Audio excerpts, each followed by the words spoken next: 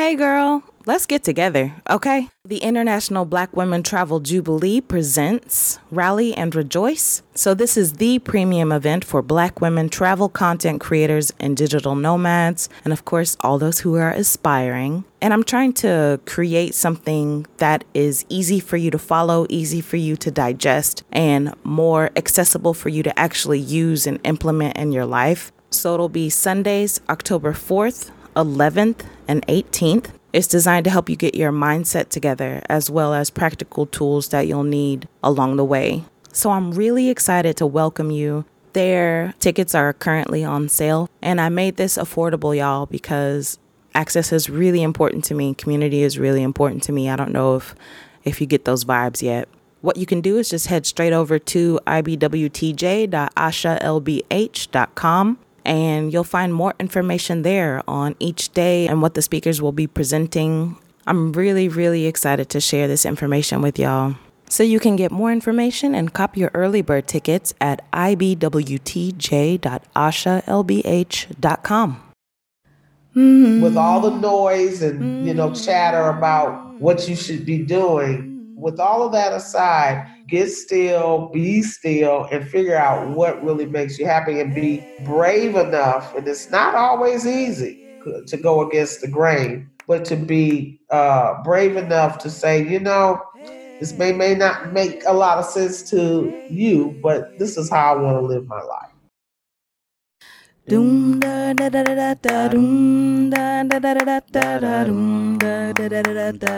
From somewhere around the world, welcome to the Black Women Travel Podcast. Hi, my name is Wanda Duncan, and I'm so glad you're joining me as we explore the paths of Black women who've made travel a large part of their lives. Welcome to the show.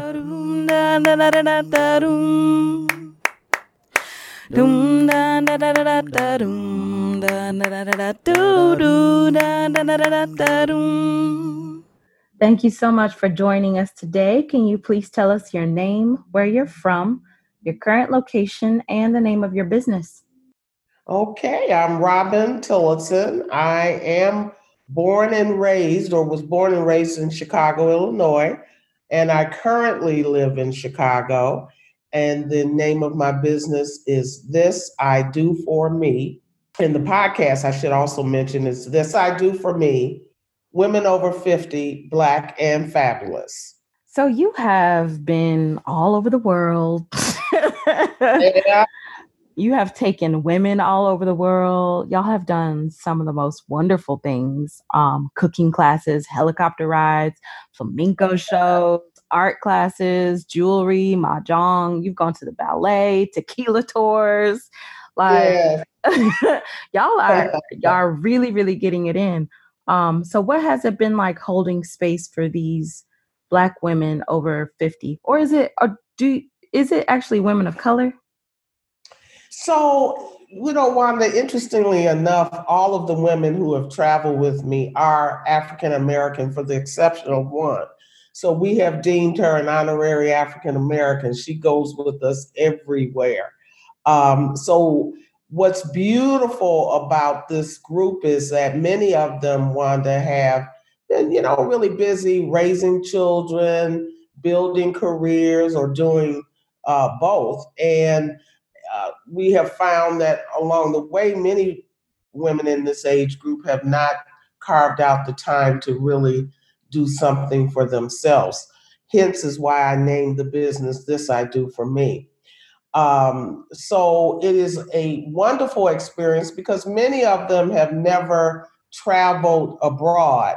And so when you see them in a new country, interacting with the locals or learning about the culture, getting introduced to new foods and that kind of thing, just watching their reactions is really, really rewarding for me because it's steeped in what the mission of my business is really all about.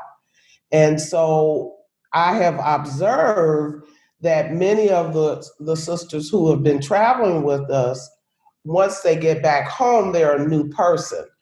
They still are not, they're still diligent to their families and their partners or husbands and their marriages and their jobs. It's not that they are any less responsible in that area. It's just now they approach all of that with a different mindset. So there's some centering of themselves in the midst of all of the other things that they have to do.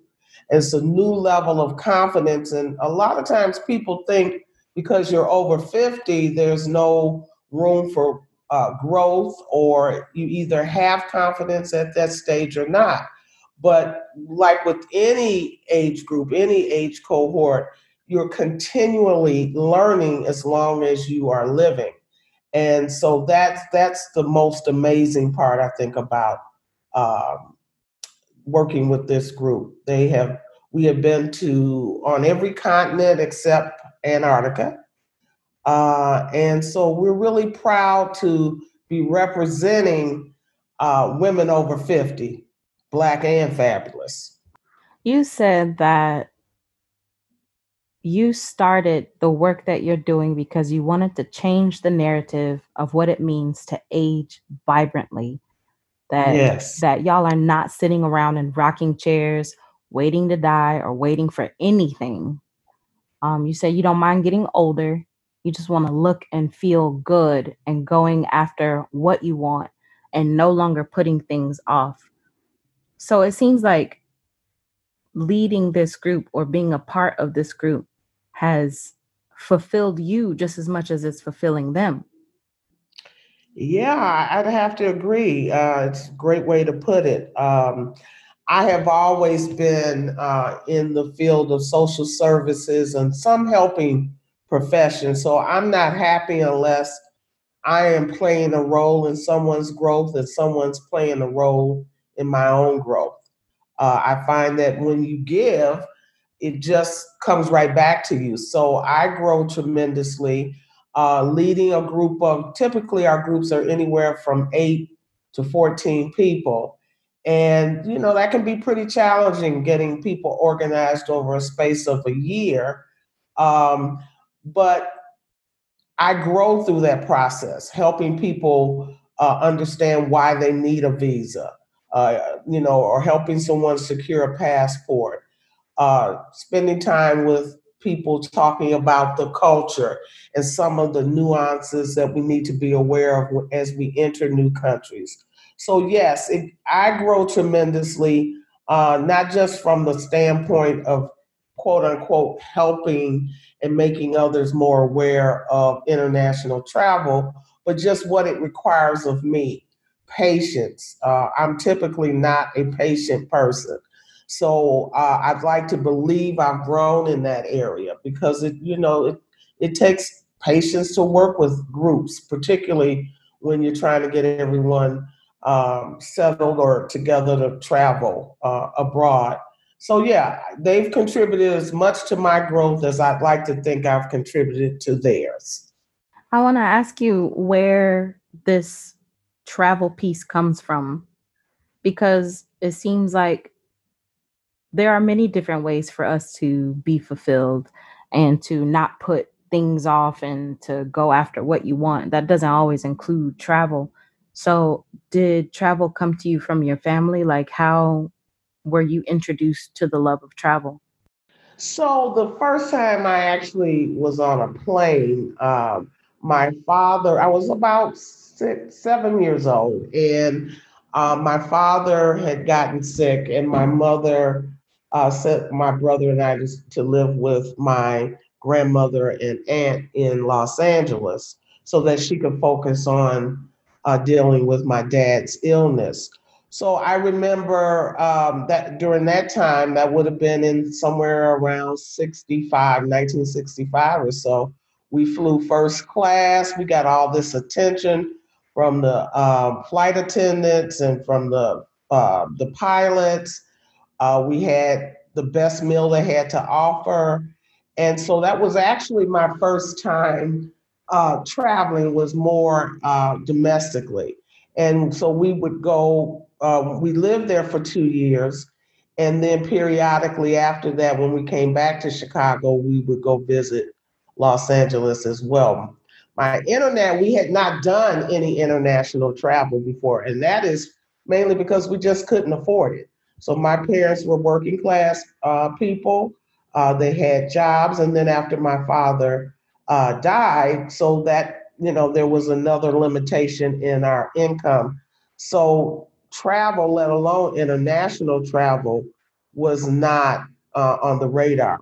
I got exposed to travel simply this way. I think at age 13, I was entering high school and beginning to think about what it was I wanted to do as a profession. I've always been a planner and I've always been a dreamer. I've always just thought about where would I like to go? What kinds of experiences would I like to have? I've never been a materialist. I've always liked to have nice things, but I never pursued anything for the purpose of materialism or hedonism even. So at age 13, I remember thinking, okay, now in 4 years you're going to be graduating from high school, and what do you want to do? Now in my neighborhood, Wanda, I don't recall seeing anyone or interacting with anyone who had gone to college, or you had a couple of teachers in the community. So my only exposure to educated people, or Black people particularly, were my teachers and maybe through the church. And so I decided, and then I had some cousins who had gone to college and who were currently enrolled in college. And so that kind of gave me the mindset or understanding that it could really be done. That old adage that if you see it, you can believe it and achieve it and imagine it. So I think they were the impetus for me really recognizing that I could go to college. So then I started thinking about, I can really still see myself doing this, Wanda. I was in my bedroom, laying across with some paper, just kind of thinking about what it was I wanted to do. And I remember saying, well, I want to study in another country. And for me at that time, it was Spain, only because I thought, well, I'm starting to take Spanish in high school.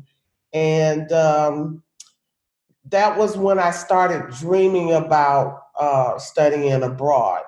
Now, when I got in college, Spain was nowhere in there. I ended up spending a year in London. And I think even though I had 4 years of Spanish, I wasn't confident enough in my grasp of the language.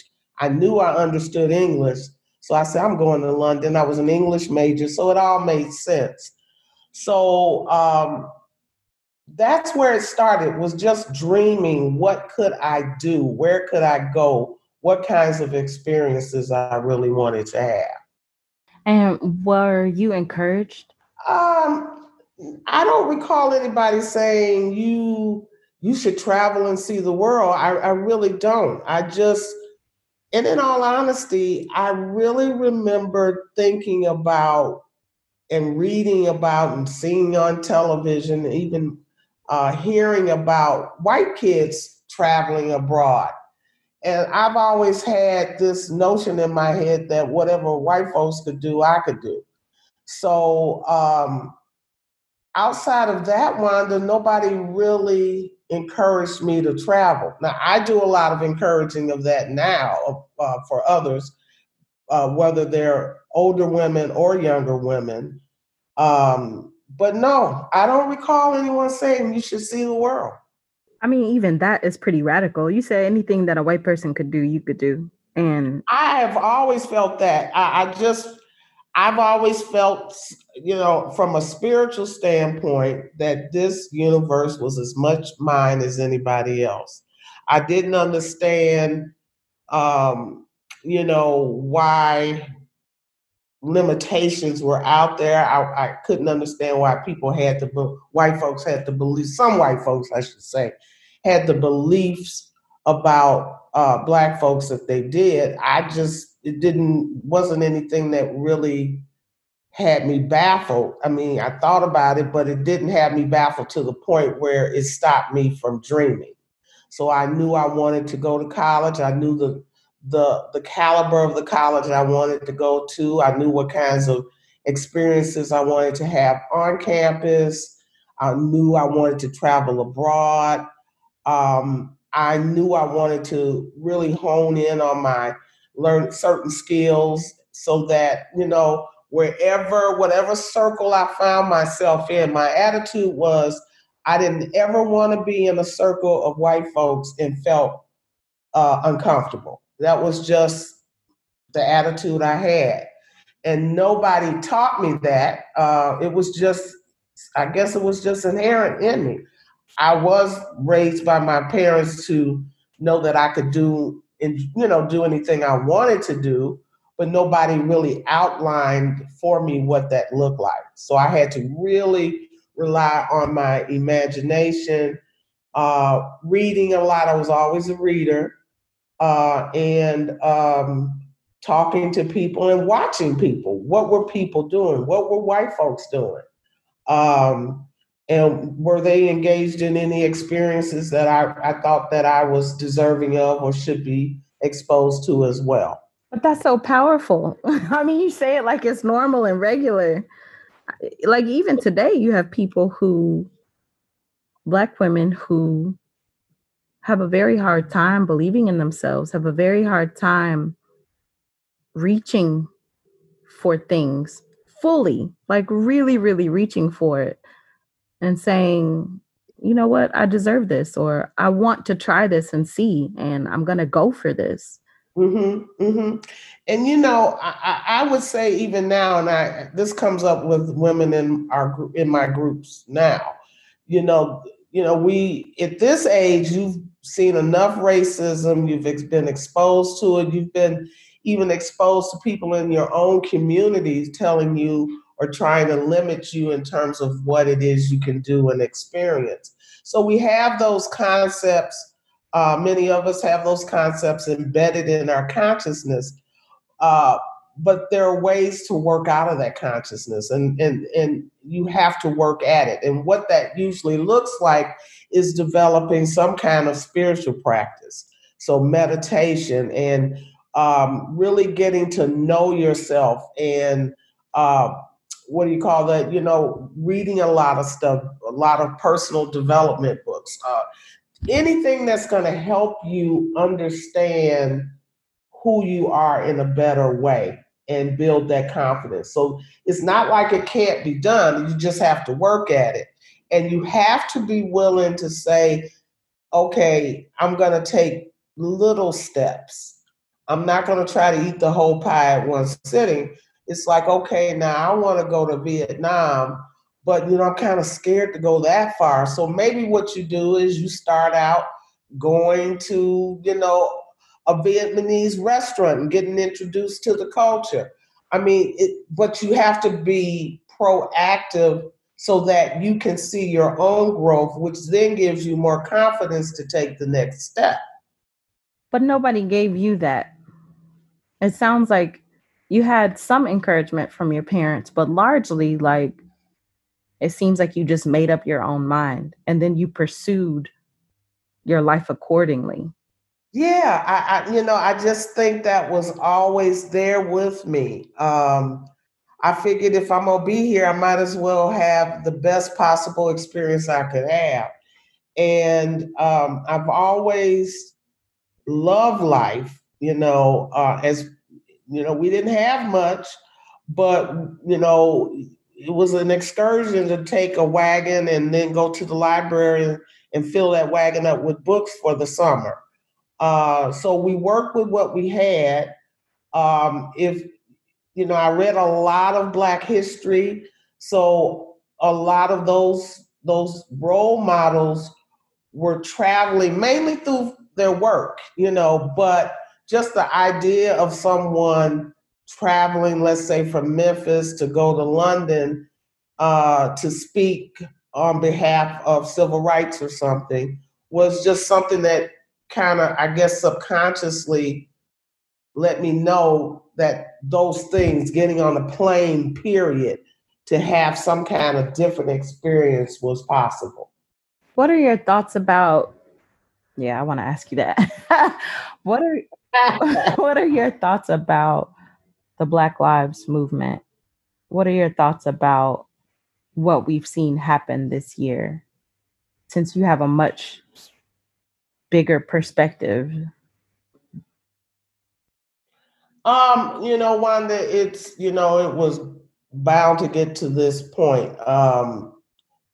We've always had movements. I think the Black Lives Matters movement says a whole lot as it relates to our lives and reinforcing within ourselves that our lives matter. And then not about convincing others that they matter, but just being, mindful that, Black Lives Matter, and here's why. I mean, let's not even forget that we've built this country. And so I think it's a movement whose time has come. I just hope that we don't settle for some crumbs, and that this is a progressive movement that's going to last for a very long time. We're talking about changing mindsets, and that's not easy. We're talking about change. We're talking about people giving up power, and that's not going to be easy. So I feel empowered and encouraged, embraced, and just so proud of the people, the young folks who are spearheading this whole movement. I have some hope in that area. That's pretty much where I am on that. Just a powerful movement whose time has come. And they say there's nothing new under the sun. So like you said, there have been movements. Do you think that, like, are you optimistic? Do you think that there's been some forward movement? I do. I think it's hard to believe, as I talk with white colleagues, as you listen to interviews of people who say they now get it or never really understood what the issues were for us before. I think seeing George Floyd literally murdered in front of everyone's eyes. I mean, if you have any human consciousness in any heart, you could not feel something around that. And I think I feel hopeful because people are starting to open their eyes. There are going to always be evil people in the world. There are forces out here that are really hell-bent on making sure things don't change. But I think when I look at and listen to those whose eyes have been opened, particularly even younger white kids, people, they're not willing to put up with that stuff anymore. I do. I feel very hopeful. I don't know to what degree I'll see it in my lifetime, in terms of what level it will come to fruition. But I feel real encouraged. I see change because it requires change on an internal level, on a mental level, in your consciousness. And I see that happening. It's going to be real interesting to see when it gets down to changing the power structures or institutionalized racism. That's going to be real interesting to see how that pans out. Because human nature doesn't want to give up what it has. So I'm going to be watching that real closely. So I wanted to talk a little bit. You've been working for, is it over 17 years now, at the Department of Family and Support Services? It was 18 years on August 1st. Okay, 18 years. Well, congratulations. Thank you. I've never worked anywhere that long. I've been too busy. Oh, my Lord. I'm like, I've been here 18 years. I don't think anybody has worked anywhere any amount of time like that before. We live in the age of, you change every 3 or 4 years or something like that, or you're made to change, as it were. Interestingly enough, Wanda, when in my younger work career, I was job hopping all the time. I wouldn't stay. I mean, I think the longest I would stay at any job might have been 3 years because I was so focused on, okay, I think I've gotten what I got needed to get here, whether it was a skill or a project or contacts or mentorships or whatever. So I was job hopping a lot in my early career. And I went back to school at age 41 to get a master's in social work. So prior to going back to school, and that would have been in the year 2000, to keep me on a job, it was like, okay, it's time to go.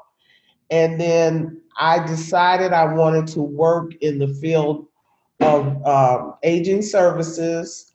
I went back to social work schools to specialize in that with a concentration in intergenerational work.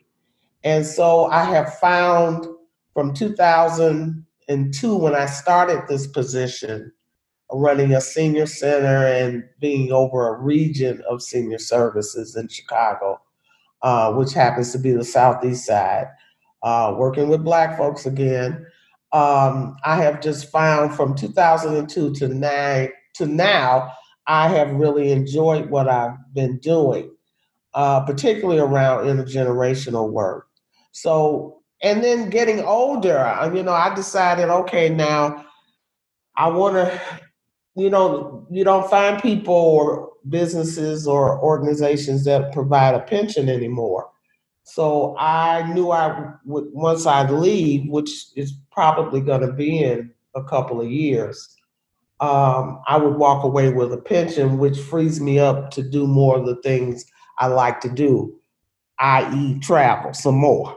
So the whole, I want to hurry up and get to that 2 years so I can quote unquote retire. And I hate the word retire. I like the word refire because it's a time to start something all over again so that I can have the time to do more creative work and more creative projects. That's real. There's a lot of folks racing for retirement, but they find that, and not necessarily like at a specific age, but they're just like, yeah, Mm-hmm. I want to retire. I want to retire early or what have you.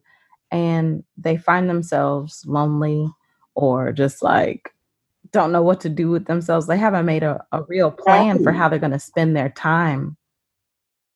And it's funny you should say that, Wanda, because more than money, I mean, you're gonna need money to survive and to enjoy life, but more than that, because I know a lot of people who have retired with big pensions and a whole lot of money saved up, but they don't know what to do with themselves. So more than money, you need to have a vision. We're back to that again.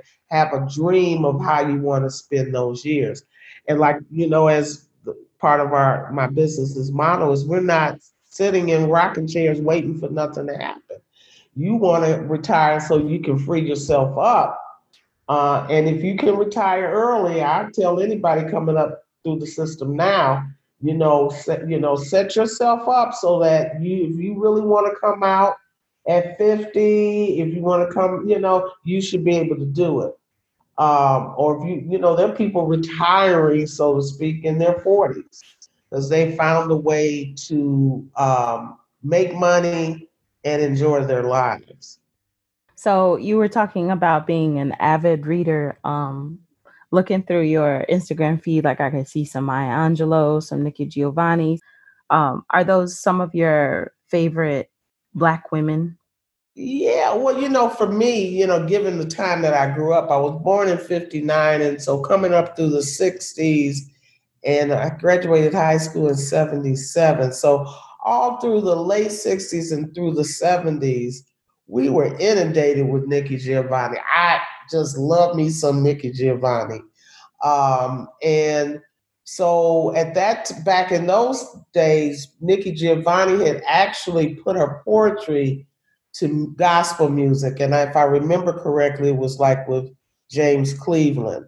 So I played those albums till they were warped. So imagine as powerful as her poetry is, imagine hearing it to inspirational or gospel music. And so Nikki Giovanni was like my muse. I mean, that was the person that kind of helped me develop a worldview.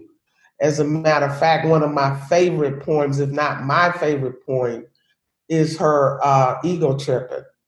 It is one of the best, well crafted, but more importantly, you talking about a poem that really conveys our history, our culture, Black women, the power of Black women. It's just a phenomenal poem. So yeah, Nikki Giovanni would be the person that really was the person I really read the most of, followed. Um, and Maya Angelou came more as in my college days, and she and Alice Walker and those folks. I got more into them during and after college, and we can't forget Toni Morrison. Uh, I have two favorite books in the world, and one is The Invisible Man by Ralph Ellison, and the second one is The Song of Solomon by Toni Morrison. And so those were the writers, but Nikki Giovanni was the bomb for me. She was the one that really just set my soul on fire. Speaking of which, do you have a song lyric or a poem that speaks to you these days? Like, would it be that Nikki poem? It's gonna always be Ego Tripping. And I encourage everybody to read that poem because it is a bad poem. I'm telling you, girl, I mean, you just like, dang, that was inside of her. When she talks about the Nile River and the metaphors she uses and all of that, that is a bad point. Is there a specific line, or it's just like you said, the whole thing is just well crafted? I'll start it out. I was born in the Congo. I walked to the Fertile Crescent and built the Sphinx. I designed a pyramid so tough that a star that only glows every 100 years falls into the center, giving divine, perfect light. I am bad. I sat on the throne drinking nectar with Allah. I got hot and sent an ice age to Europe to cool my thirst. My oldest daughter is Nefertiti. The tears from my birth pains created the Nile. I am a beautiful woman. I gazed on the forest and burned out the Sahara Desert with a packet of goat's meat. Can you imagine you gazing on something and you burned out the Sahara Desert? That just is something, Wanda. This is a poem that I encourage everyone to read. I am so hip, even my errors are correct. That is my favorite line in the whole poem. I'm so hip, even my errors are correct. Come on. That's a bad poem. And it even what it speaks to is just the badness, the super badness of Black people. That poem is deep. I mean, I don't care how many years goes by, that point still hits home for me. I love that so much. That really speaks to timeless art and how you can carry it through the years with you, how it can affect you and touch you still. So with so much time passing, I just love that so much. Oh, I'm so glad because I tell everybody I know about this poem. Thank you for sharing it with us. I appreciate that. But yeah, that's a question I always like to ask my guests if there's a song lyric or a poem. But you're the first poetry reading we've had. Okay. All right. I think that's deep down inside that I wanted to be Nikki Giovanni. That's how much I admired her then and still do. It seems like, I don't know that lady at all, but it seems like she's mellowed out. You know, you see the interviews that she used to do, and she was really on the scene and really questioning a lot. And I saw like an interview she recently did. There's what is it? The Girls Trek, encouraging Black women to walk. Yes. For health and, it's a whole movement and what have you. And so they had her on live with Angela Davis. And Oh, so, get out of here. yeah, there were two women, and each of the ladies, Morgan, and I can't remember the other lady's name, Vanessa. Morgan and Vanessa, the Girls Trek ladies, were interviewing Nikki and Angela. And Nikki just kind of seemed like, she just, it's like she did her work, Yeah.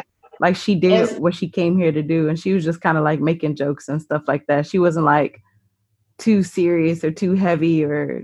I agree. And I have heard her speak as recent, I think, as maybe 3 or 4 years ago. And yeah, she's a lot more mellow, but she says what she needs to say. She's direct still, and it's still right on target. So yeah, but I just think, and that's one of the beauties I think of getting older. Uh, you start to relax a little bit more, and I think it's what you just said. You start to realize the work that you have done and contributed, uh, and so your style of delivery changes, I think, a lot as you get older. It seemed like Morrison kind of kept up the same pace, though. She's always been like more gentle with it. Yeah, but ooh, I mean, she started a little bit, quote unquote, later. yeah, yeah.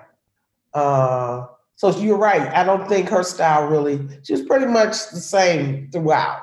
Yeah. I'd have to agree. I wanted to ask you, Robin, could you please share your self-care practices with us? Oh yeah. Well, one thing that I don't ever start my day without meditation.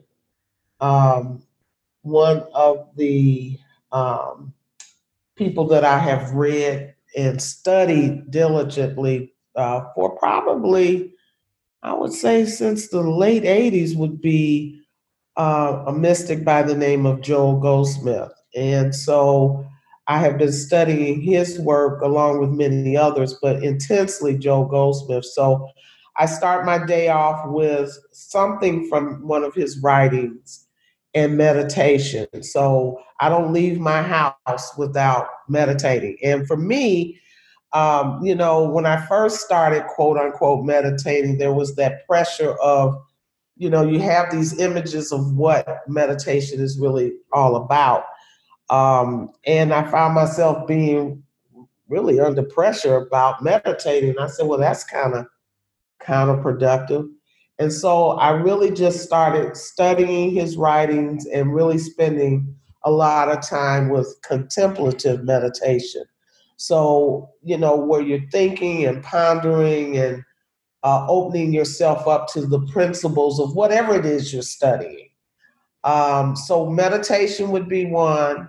I am, before this pandemic, you are going to find me in a theater seeing some kind of production, whether it's a play, ballet, or something. I start to get nervous if I don't get any arts, some exposure to art. So in the pandemic, it's just that now I can read about it more or I'm watching videos about things, but really making sure I keep myself in the midst of the arts is a big practice for me.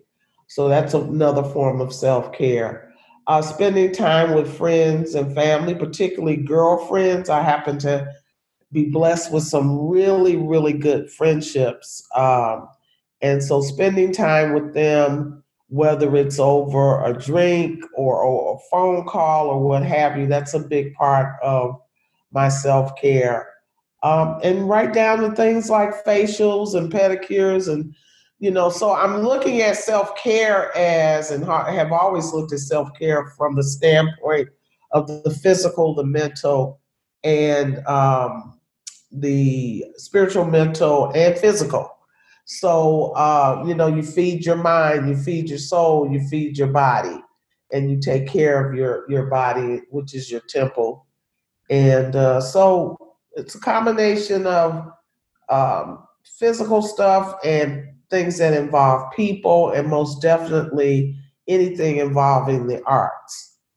One of our previous guests, Trifina, She was in the production of The Lion King as Sarabi, and she said it's been really tough.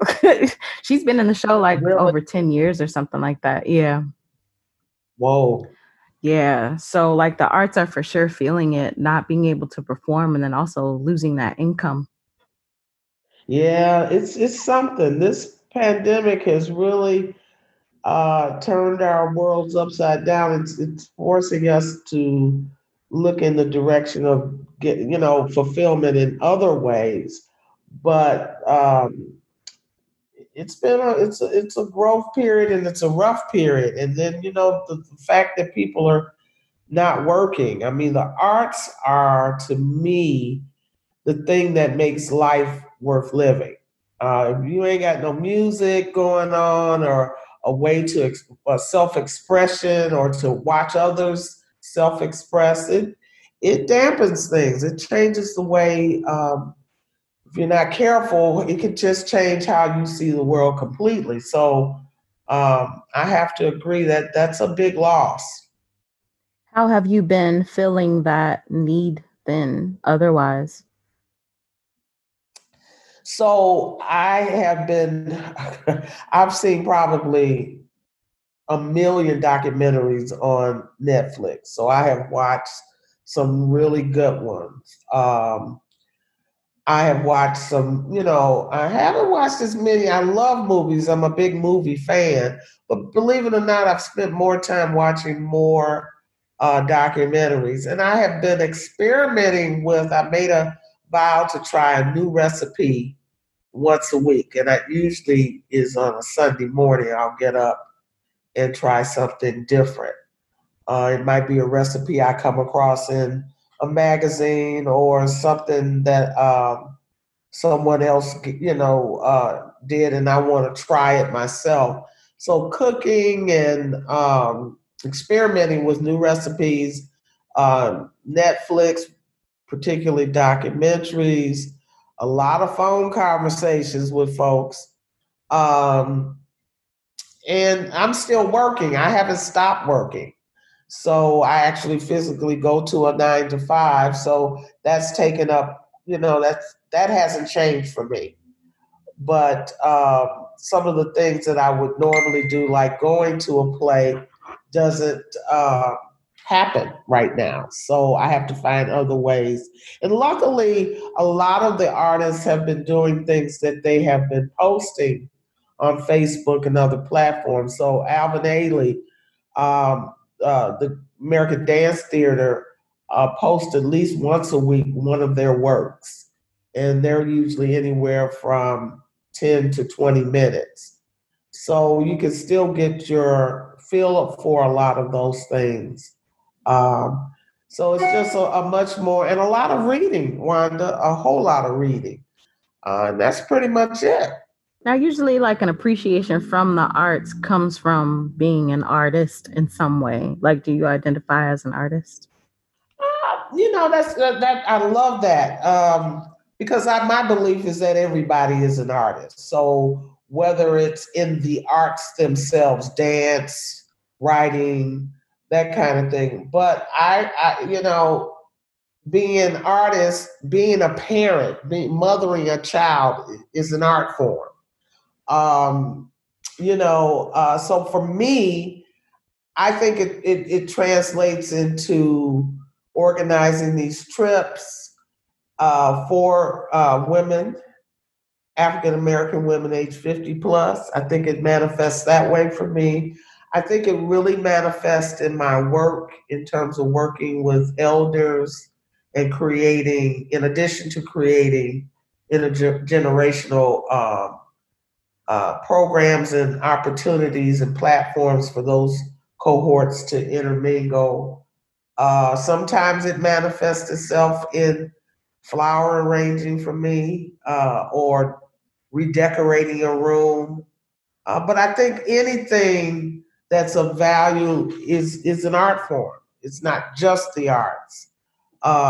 If I had to do over again, I was thinking about this recently. I remember when I was trying to decide what college I wanted to go to, I one of the schools was Emerson College in Boston, which is a school for the performing arts. And my thing was, girl, when we were coming up, you better get you a job or a skill or something. So that was something that I just kind of buried. And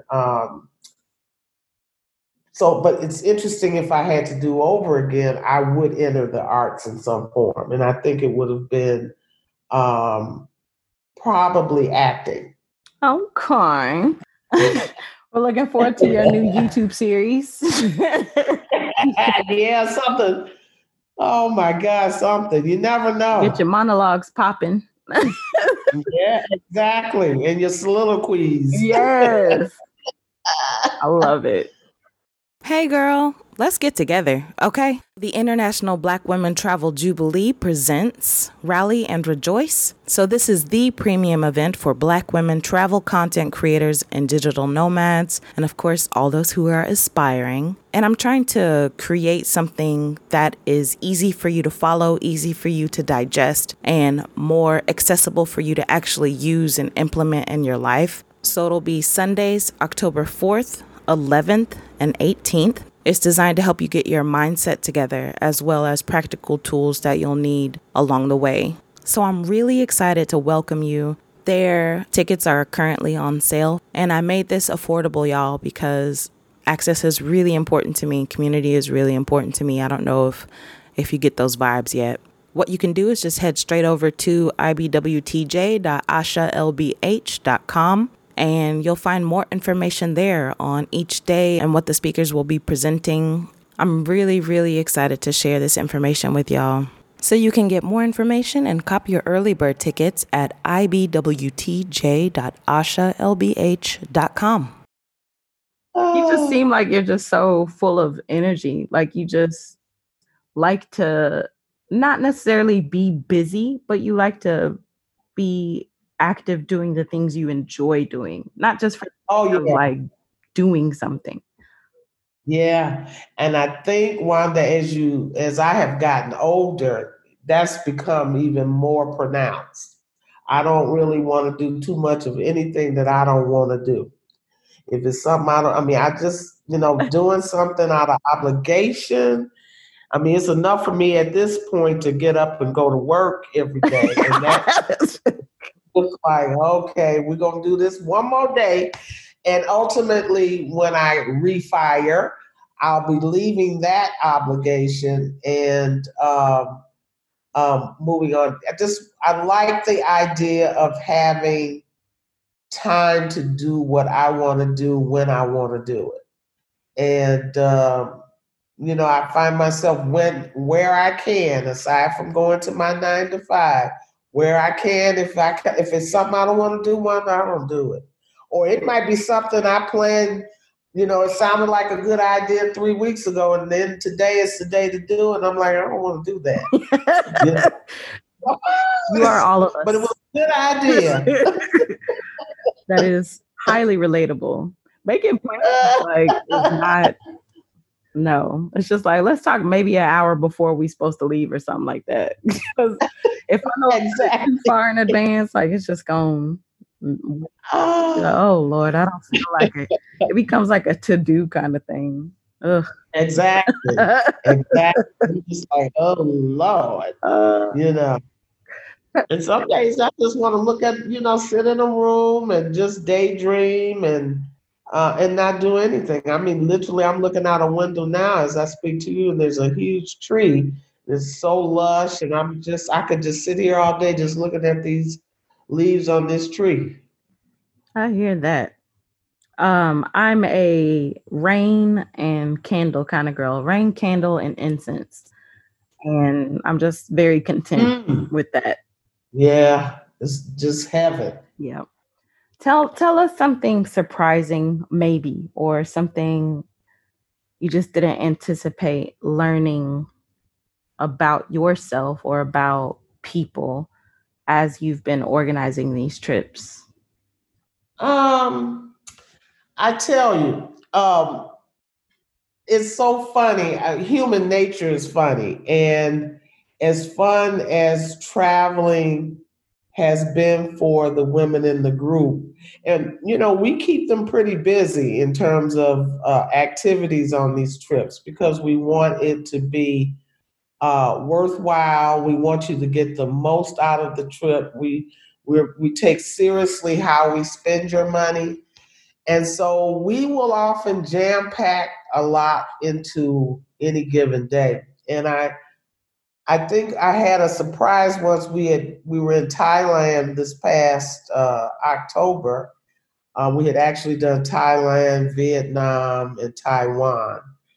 And we had gone to, we had done some touring in Bangkok that morning.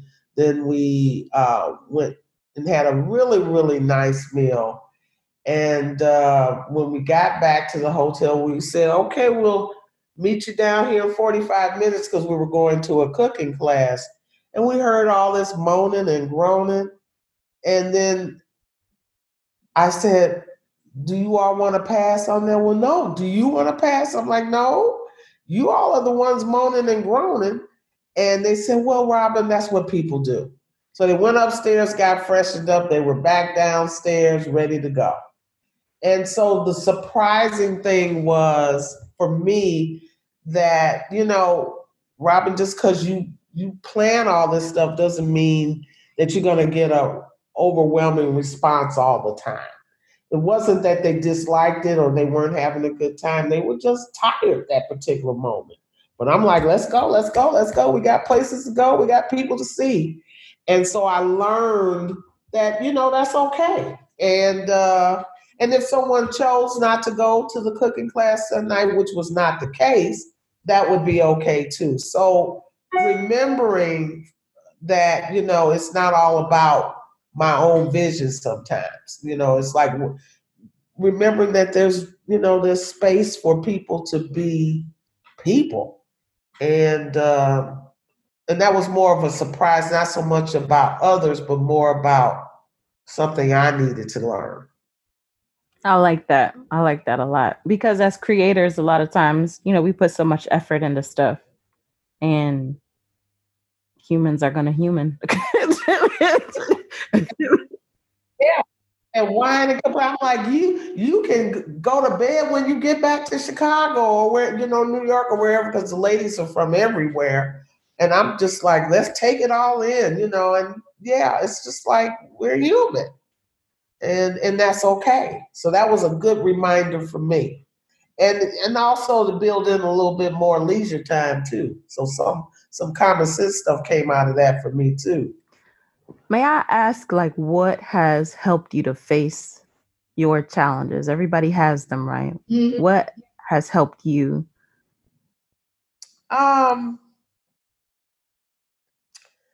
Two things. I think one is deep down inside, as much as you don't want to sometimes go through some of these challenges, you're going to grow from them.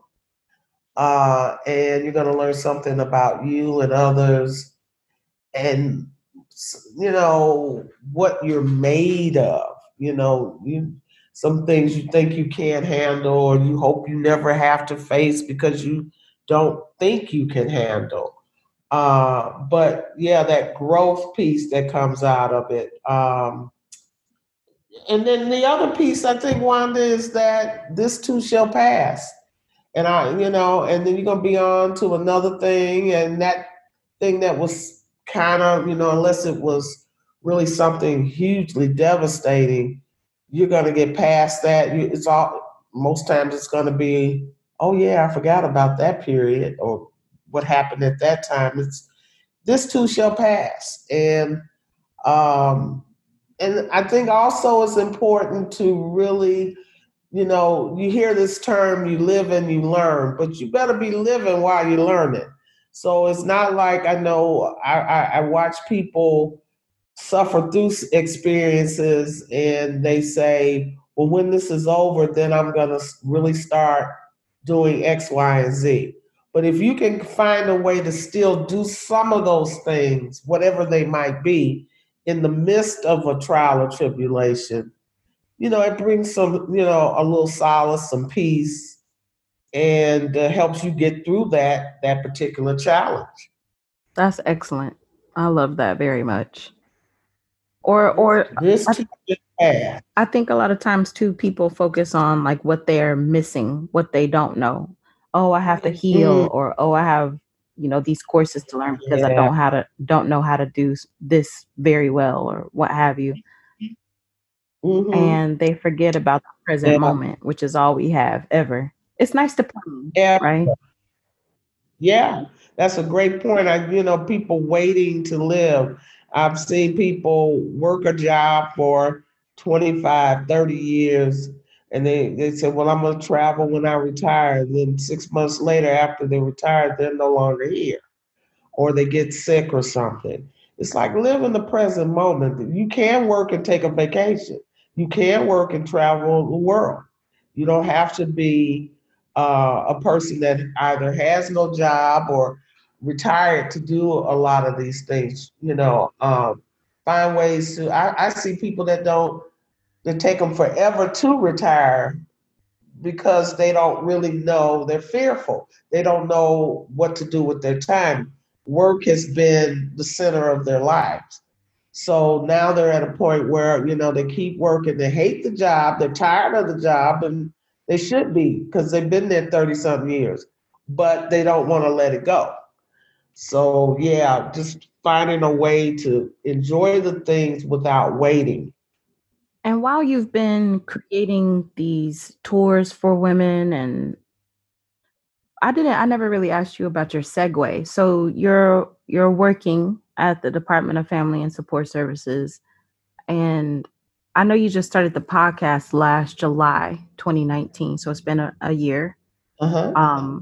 But these trips, how long have you been organizing them? So I've been at it since 2015, and the very first trip we took was eight plus myself and a friend in Australia. That's where we went.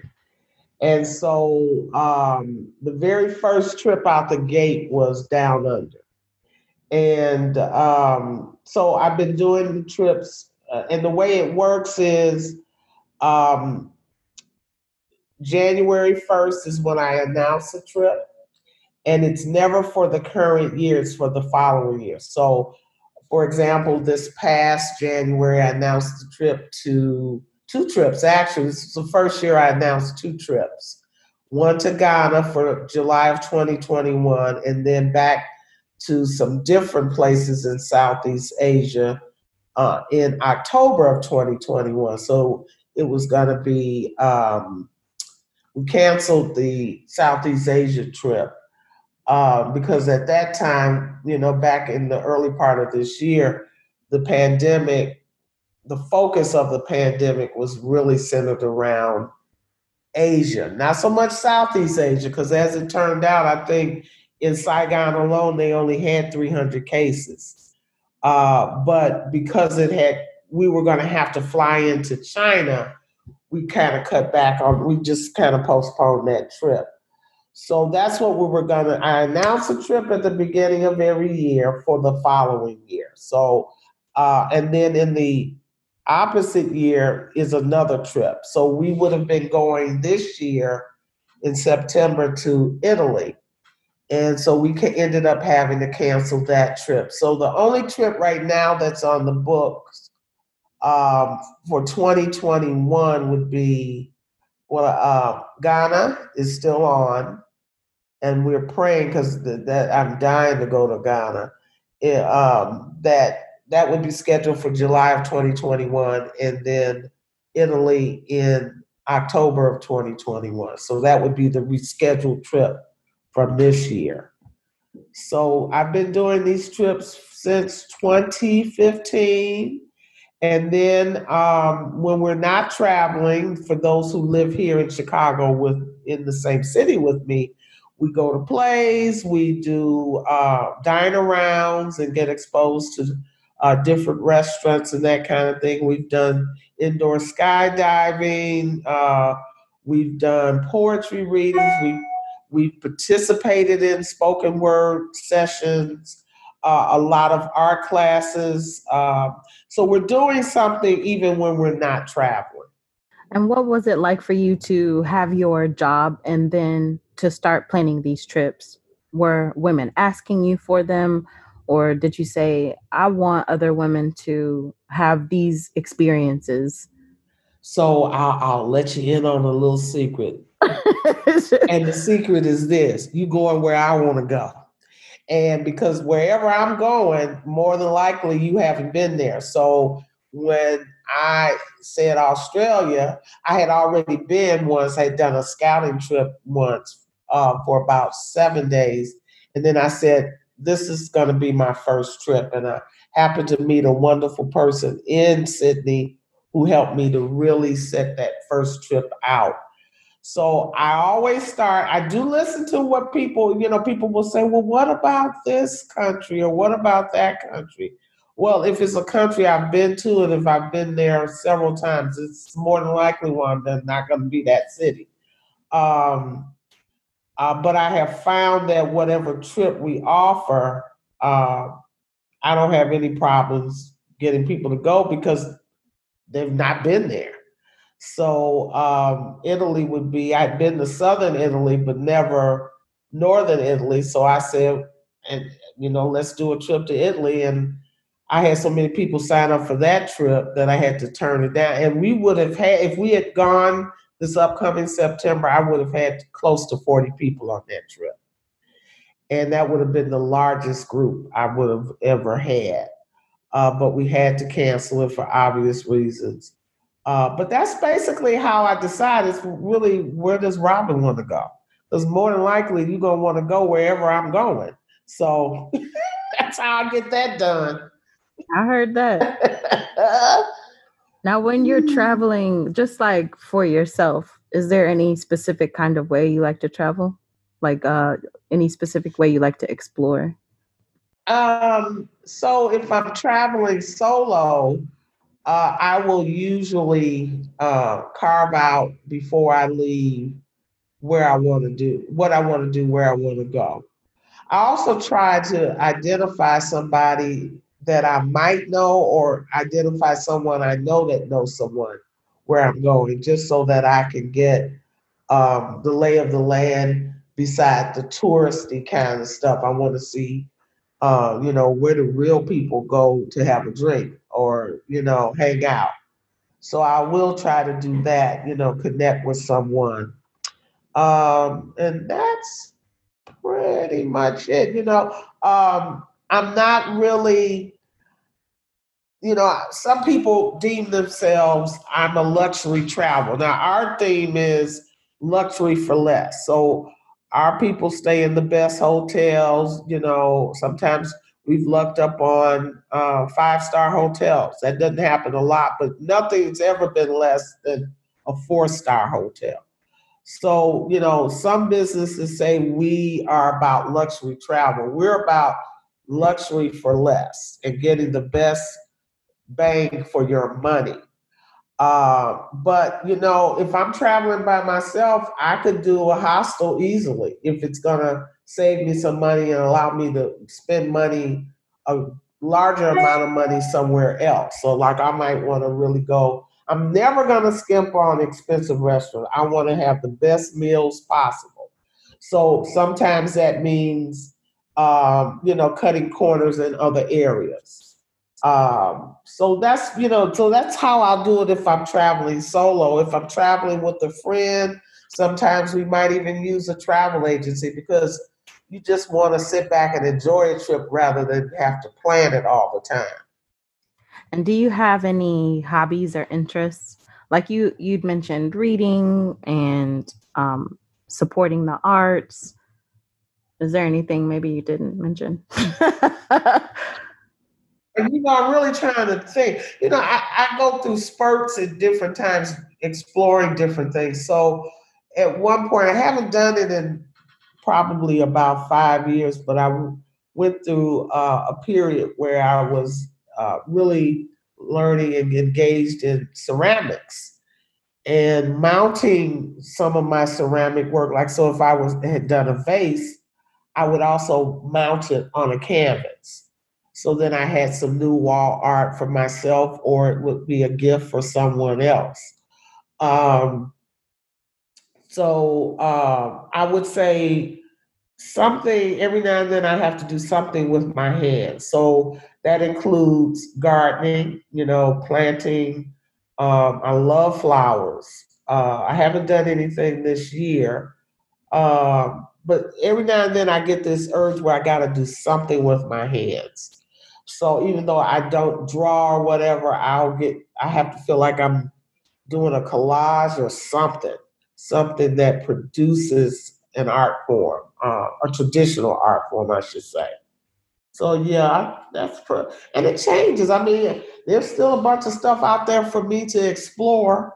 I'm trying to even think of some stuff that I am interested in doing down the line. I've got a list down here somewhere of some other things I would like to experience, but generally, Wanda, it's reading, movies, plays, and restaurants. I love to eat. I love good food.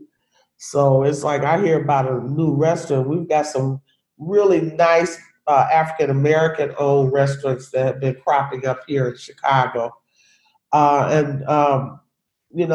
Over the last several months, you haven't been able to partake in them, but they've had carry out and that kind of thing. But as we get through this pandemic, I would really like to get back to exploring restaurants again. That's something that I don't think has been talked about very much. While it's nice that the businesses are able to stay open because so many have had to close, takeout food is not always nice when you get it home. Like everything doesn't travel well, or it's just better served fresh. Nothing like that dine-in experience. Yeah. And we have done I've crafted a number of dine-arounds where for the year here are the 5 restaurants that we're gonna go to. Here are their cuisines, here's who owns it, here's a little bit of history about it. And this year I was slated to create a dine-around centered around Black restaurants, and that didn't happen because of this pandemic. Robin, how do you like to celebrate? I really like being with friends and and I have some wonderful cousins. So, we're always looking for anything to celebrate. Oh, it's so-and-so's birthday. Oh, Mary got a certificate for X, Y, and Z. Let's go celebrate. So it usually entails a meal and a place that has good drinks. Also, it can entail treating myself to a trip. I'll come up with any excuse to travel somewhere, and it doesn't have to be abroad. I mean, there are some wonderful wineries out in the Midwest. There's some wonderful shopping venues in the Midwest. But just being able to even get in the car and go somewhere to have a nice meal to celebrate someone's birthday or some achievement someone has attained, it would be, I think the most common way I do it is dining, girl, eating, drinking, food, that kind of thing. I wanted to ask you too. I know that your children are grown and gone at this point. Actually, Wanda, I have no children, and I've never been married. Never been married with no children. Now, hold on now. Stop the press, hit rewind. Yeah, and a lot of people assume that of older women. They just assume. No, I have in my notes. This is where my type A personality is coming. I have, your job, and then right underneath that, raise their kids, rat race, newfound freedom. So I thought. It's funny because even though those are the women that are part of the groups, they're typically mothers. There are a couple people that are not parents. and not married. But most of the women in the group are married and have children and grandchildren. So, but I don't, believe it or not. Well, my goodness. So, talk to us about that. That was a choice you made to not. Actually, it really was. I can remember in my 20s going through this period because, my friends were getting married, or a lot of my coworkers were married with families. And I really went through a phase where it was like, well, I want to be married and have children. And it's like anything else, Wanda. If it's something you really want to do, you're going to do it. And then over time, as I got to really learn about myself and accept myself for who I am, I just realized that was something I just did not want to do. When I got right down to it, and that came through my spiritual studies and meditation, where you are, over time you're gonna be forced to really take a look at yourself if you are being serious about your own spiritual growth. And I just got honest with myself, and I said, that's the reason this isn't happening, Robin, is this is not what you want to really do.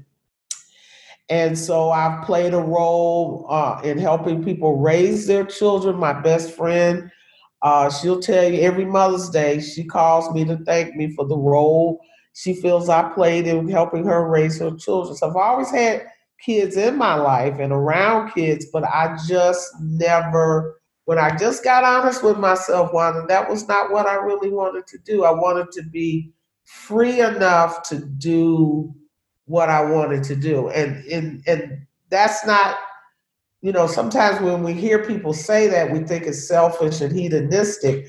But a lot of times, what I wanted to do, if I could help my best friend with her kids, I wouldn't have been able to do that if I had my own family and kids. So I've always been a person that just wanted to be able to wake up in the morning and decide, just do what I wanted to do.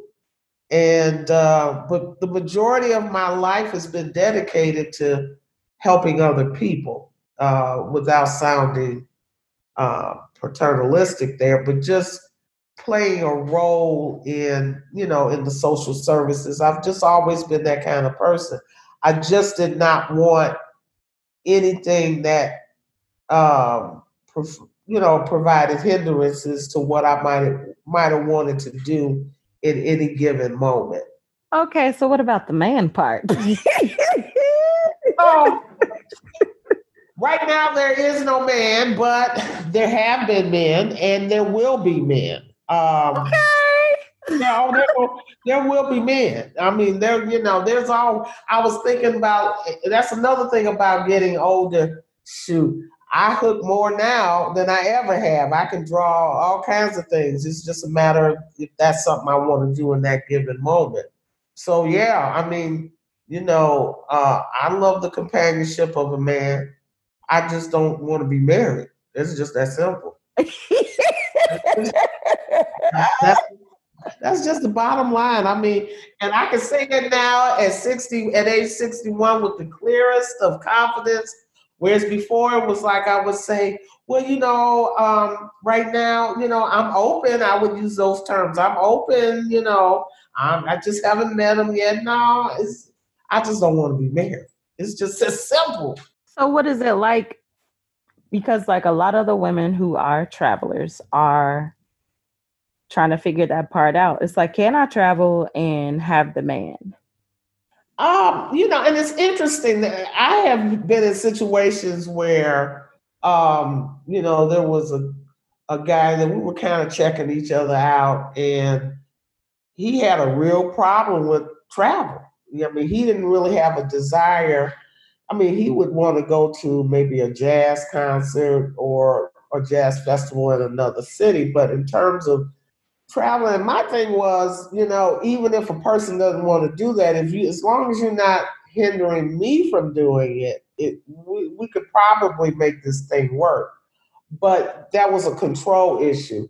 I have a good friend who was dating a guy, and he just point blank told her, I can't do you because you travel too much. And her travel was her job. It was related to her job. It wasn't really just travel for, recreation, that kind of thing.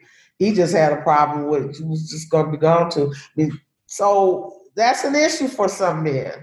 Um, I'm finding when I talk to younger women, they are coming into contact with men, typically their age, that want to explore the world like they do, and even be digital nomads. And there are people I know that have gone from couples rather that have stayed in one country for, let's say, 6 months, and then they're on to something else. So I'm finding as I talk to younger women, that's less of an issue for them. It may be a generational thing. I don't know, but it's difficult on relationships for women in my age group, I have found. That's kind of what I was thinking. I was like, well, we know how they are now for the most part. Relations between, I'll just say in the diaspora, patriarchy being what it is, and typical gender roles and all that kind of stuff. So, and like it has to have been even worse back in the day. Oh, yeah. I mean, and that's not to say you don't have anybody in our age group, but basically, Wanda, that you don't see that much in men in my age group. And even if they like to travel, they may, one time a year, a trip a year may be enough, but the kind of travel that, I do or have done, that you don't see that a lot. But I bet if I were coming up now, I would probably be more apt to meet someone who would want to do as much traveling as I do. And a lot of that has to do with circumstances. If you have a period of time where it's hard to get jobs, people will use opportunities to travel or live abroad to compensate for, maybe the job market. So, yeah, I just think a large part of it has to do with generational stuff, Grass is always greener. I don't know that it's easier these days. I'm gonna go ahead and let you know that dream you had might not be the reality. Okay. All right. Okay. I can accept that. I mean, it's just because it's a certain mindset, it's a certain personality, it's a certain consciousness that likes to travel, like we're talking about traveling.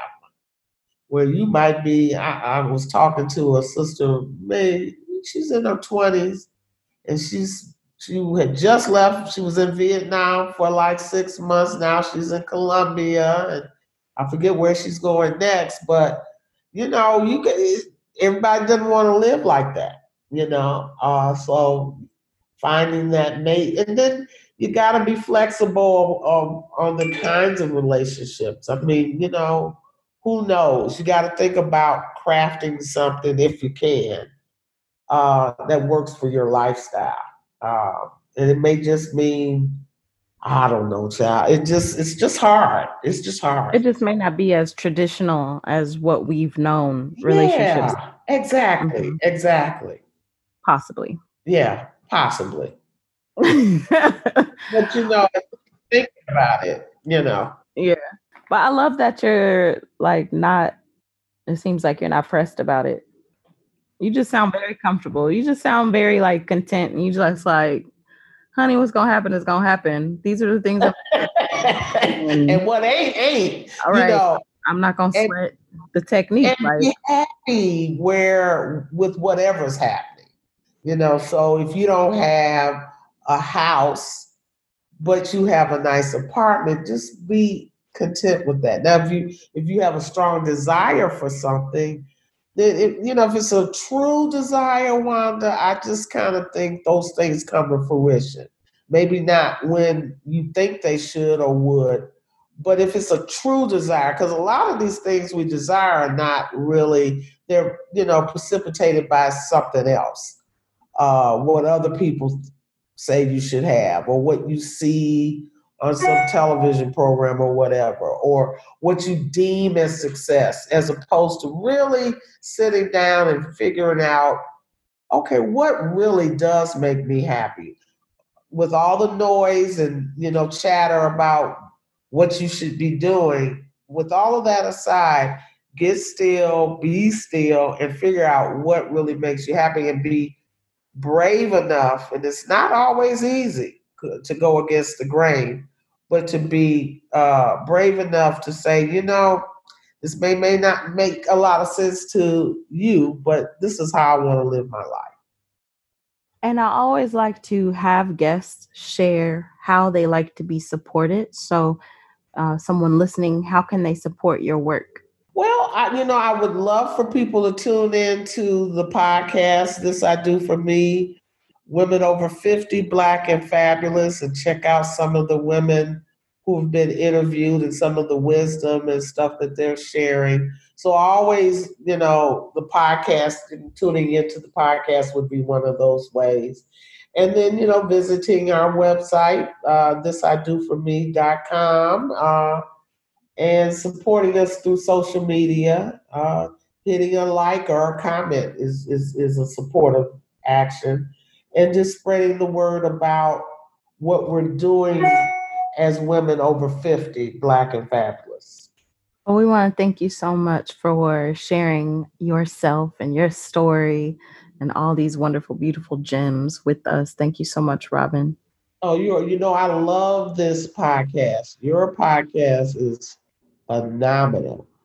And I think it's your style, it's the type of questions you ask. And as you mentioned to me before, it's not really about where we're going. It's more about, your podcast is more about where we've been. And I think that's a very unique approach to podcasting. Thank you. Thank you. I love yours. Everybody, please go listen to hers.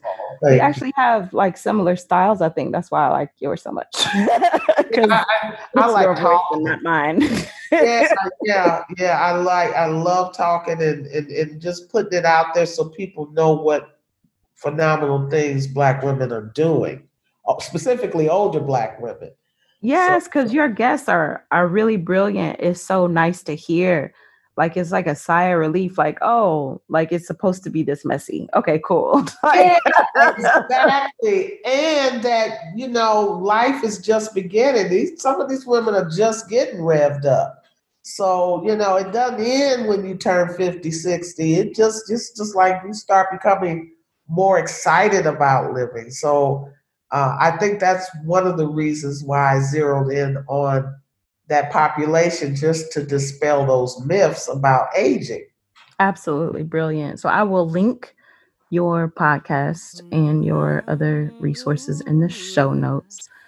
And you take very, very good care of yourself. And you do the same, Wanda. Thank you. Keep doing what you're doing, girl. I will. Thank you. All right. Bye-bye. Bye now.